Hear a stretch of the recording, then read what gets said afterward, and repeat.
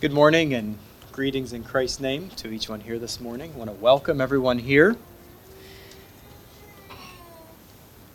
Also, just for myself as a minister here, I want to welcome Brother Stephen into our membership here, and I just echo with Louis. Let's just all welcome him in, and he is one of us. And I just appreciated those verses you shared there, Stephen, especially the first one there, stuck out to me as Moses lifted up the serpent in the wilderness. Even so must the Son of Man be lifted up. And then on into believing and the message of salvation there.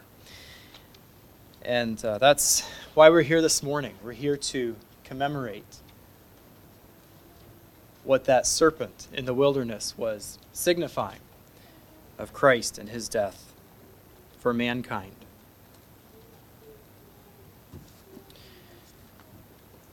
It's a blessing to be gathered together to commemorate the Lord's Supper, or the communion service, here for the first time, as Brother Louis mentioned. And I stand up here this morning. I feel unworthy to bear this message. I don't believe I have anything really new to share to anyone here this morning. But also echoing some of Louis' thoughts there, I was thinking about it, how that some here have probably sat in about as many communion services and partaken as services that they have not partaken in. Looking at some of you older ones, I guess. But then for some of you, it's the first time. And I just trust that whether it's the first time or whether it's more times than you've not partaken of communion, I trust that each one of us will be blessed as we again consider what Christ has done for us.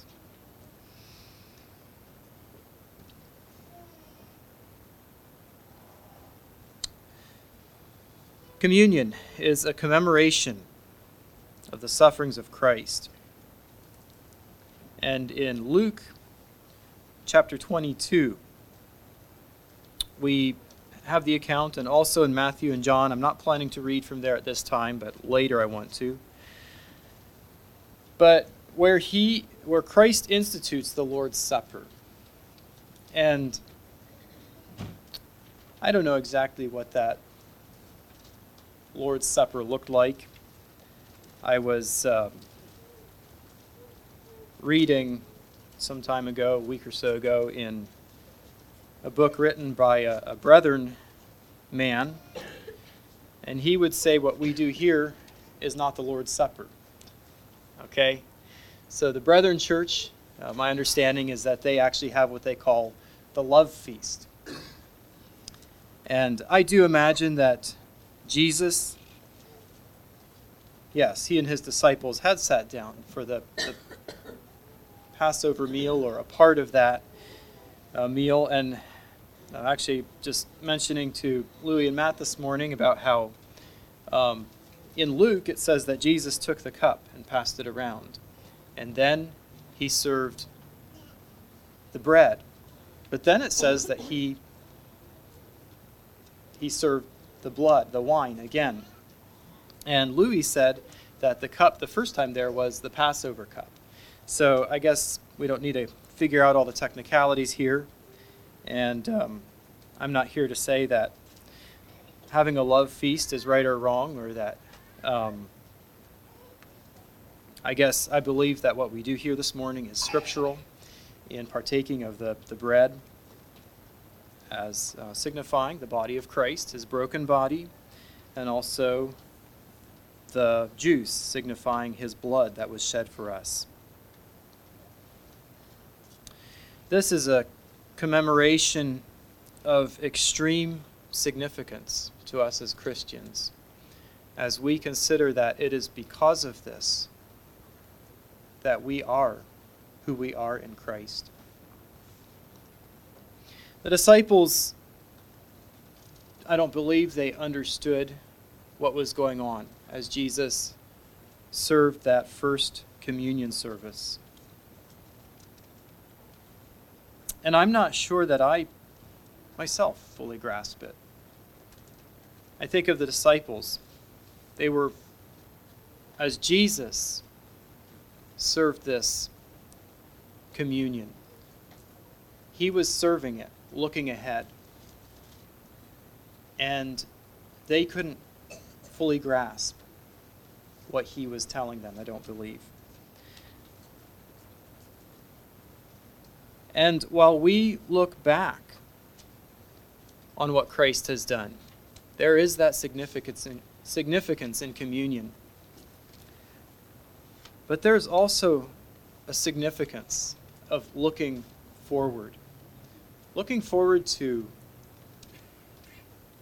maybe you'd say, perfect communion, eternal communion with God, as we are with him in heaven, as we sit down to the marriage supper of the Lamb.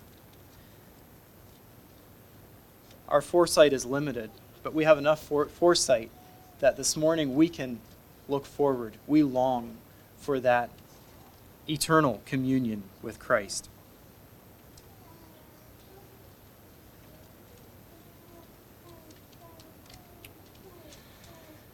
As we consider the significance of communion,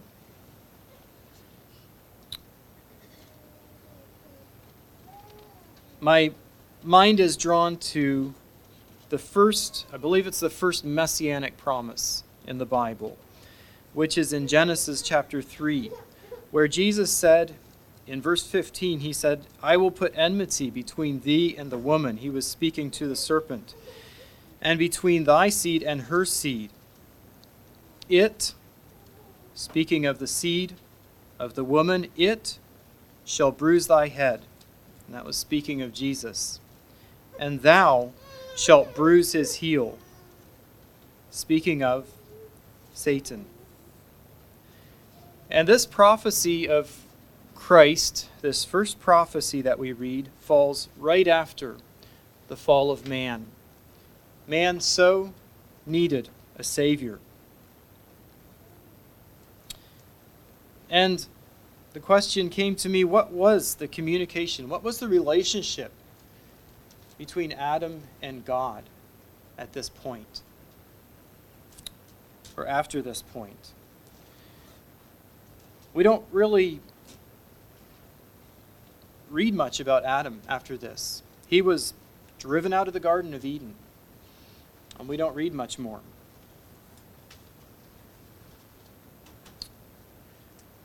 There was a gulf that was created between the holy God and sinful mankind. And in the Old Testament, we do know that God provided a covering of sin through an offering of blood. And so I guess that brings me back to my question of the relationship between God and Adam. And even though we don't specifically read about that, we know that God took animal skins and clothed Adam and Eve with those animal skins. What did it take for those animal skins? It took the shedding of blood. And so I look at that and I say it's very possible that there was a blood offering made there for Adam and Eve's sin, and that they could have communion with God, even though it was different than what they enjoyed before in the garden.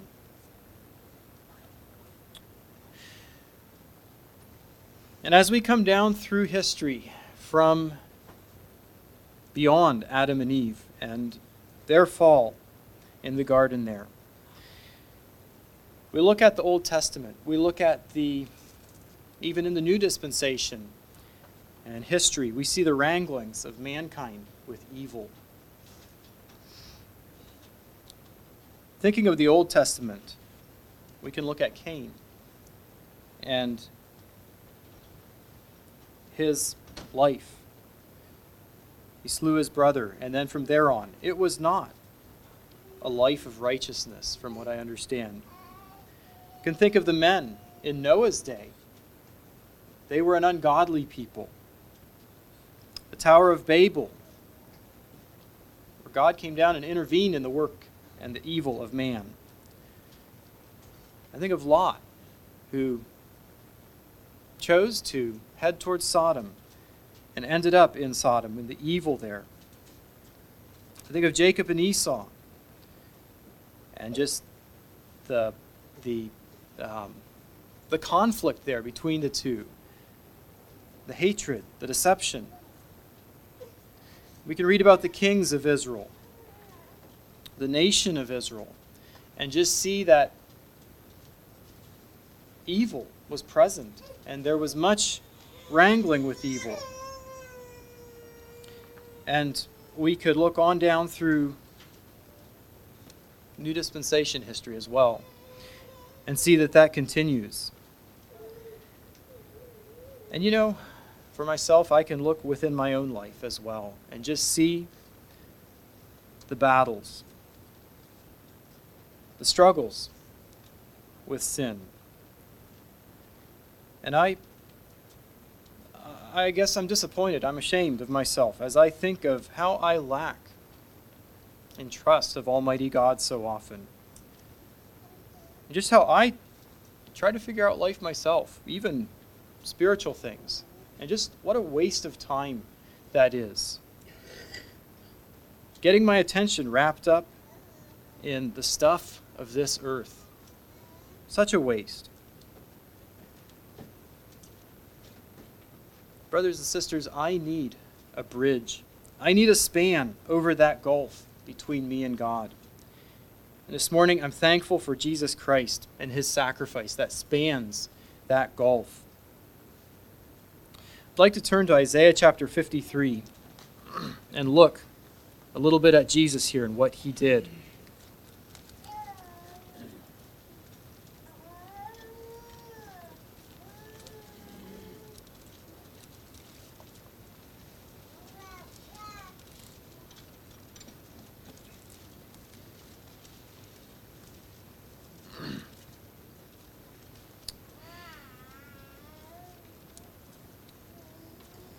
As we consider here what Christ has done for us in this passage, I just want to, especially beginning in verse 4, I just want to read through this slowly and consider what Christ has done for us. You know, we think about fairness as people. At least I do. I like when things are fair. And I think we all have at least a degree of that. But as we look down through this passage here this morning, I can't see fairness in this. There's some pronouns that come through here. The pronoun he. We'll see it in verse 4, he, our. And there's kind of that back and forth there. The pronouns that refer to Jesus and the pronouns that refer to me personally or to us as people in general. Who hath believed our report? And to whom is the arm of the Lord revealed? For he shall grow up before him as a tender plant, and as a root out of a dry ground. He hath no form nor comeliness. And when we shall see him, there is no beauty that we should desire him. He is despised and rejected of men, a man of sorrows and acquainted with grief. And we hid, as it were, our faces from him. He was despised, and we esteemed him not. Just pausing there a minute, you know, Christ came down from the glories of heaven. And he didn't experience any of this. The rejection, the sorrow and grief, and being turned away from. He didn't experience any of that in heaven. He had perfect communion with his Father all the time. That was the presence he was within. And then he came down from heaven for you and me. And what he faced on this earth was worse than what I've faced, worse than what we face. Verse 4, surely he hath borne our griefs and carried our sorrows. Yet we did esteem him stricken, smitten of God, and afflicted. But he was wounded for our transgressions. He was bruised for our iniquities. The chastisement of our peace was upon him, and with his stripes we are healed. All we like sheep have gone astray. We have turned everyone to his own way. And the Lord hath laid on him the iniquity of us all. That says all. All. We. That covers everyone. Have turned astray. And the Lord laid on him the iniquity of us all. He was oppressed, and he was afflicted, yet he opened not his mouth. He is brought as a lamb to the slaughter, and as a sheep before her shearers is dumb, so he opened not his mouth. He was taken from prison and from judgment, and who shall declare his generation? For he was cut off out of the land of the living. For the transgression of my people was he stricken. And he made his grave with the wicked, and with the rich in his death, because he had done no violence, neither was any deceit in his mouth. Yet it pleased the Lord to bruise him.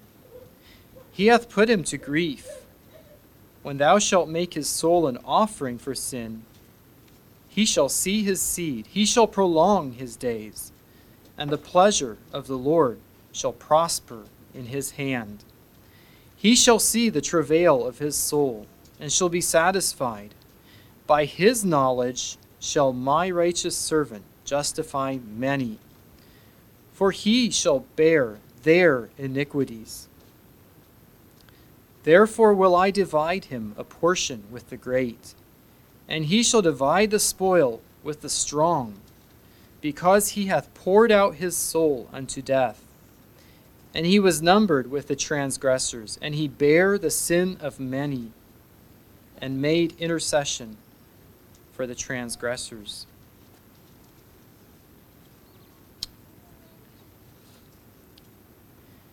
Yet it pleased the Lord to bruise him. This was God's plan. This was God's design. The offering of Christ's blood for the salvation of mankind. Isaiah shares the prophecy in the past tense. I enjoy reading it in that way. It was so real to Isaiah, that this prophecy. And I just wonder what Isaiah understood. I don't know. But I guess just looking in my Bible here, this could have been maybe over 700 years before Christ gave his life. But even though it was in the future for Isaiah, it's really personal as we look on it on the past tense for you and I today. That this happened, that Christ gave himself. With his stripes, we are healed.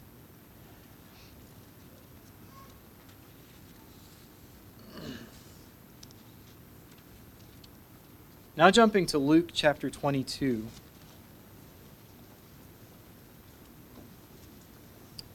Christ institutes the Passover here, what we would call the communion. He institutes the communion, the Lord's Supper. And we don't read the word communion in here. I'll get to that word after we read here. Beginning in verse 15, Luke 22:15. And he said unto them, With desire I have desired to eat this Passover with you before I suffer. For I say unto you, I will not any more eat thereof, until it be fulfilled in the kingdom of God. We see here the longing, with desire. I have desired to eat this Passover. Christ had a longing. There was an added significance, because it was not just simply going to be the Passover as they knew it for so many years among the Israelites. Christ was adding something to that.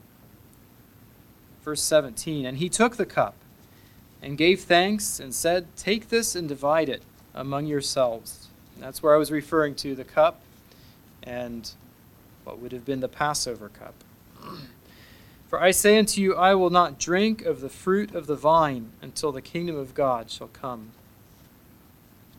And he took the bread and gave thanks and brake it and gave unto them, saying, This is my body, which is given for you. This do in remembrance of me. Likewise also the cup after supper, saying, This cup is the New Testament in my blood, which is shed for you. Communion signifies a connection. That connection, the connection, with the other side of that gulf we talked about.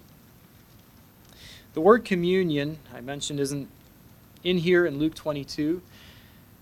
I only found it in the books of Corinthians. Paul used the word communion.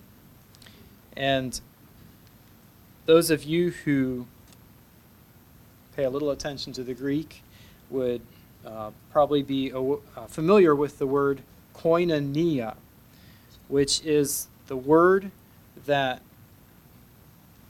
communion comes from. And another word that I found translated into the New Testament from that same word is the word fellowship. And there's also the word participation is a word that's used to define that word.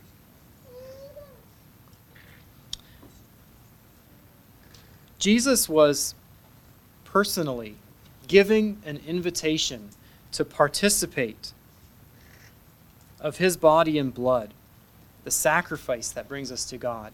That's what was happening here in Luke 22 and what he has called us to do as Christians now in the new dispensation. He said, This do in remembrance of me. Be a participant with me in my sufferings, my body, and my blood.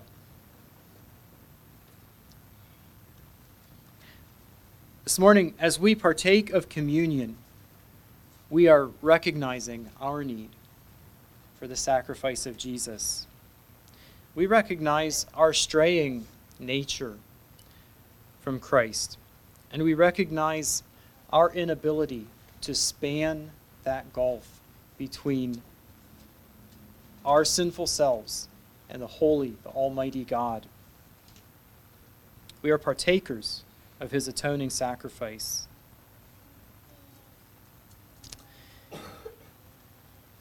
Being a participant of the body and blood of Christ is getting really close to him. If we are participating.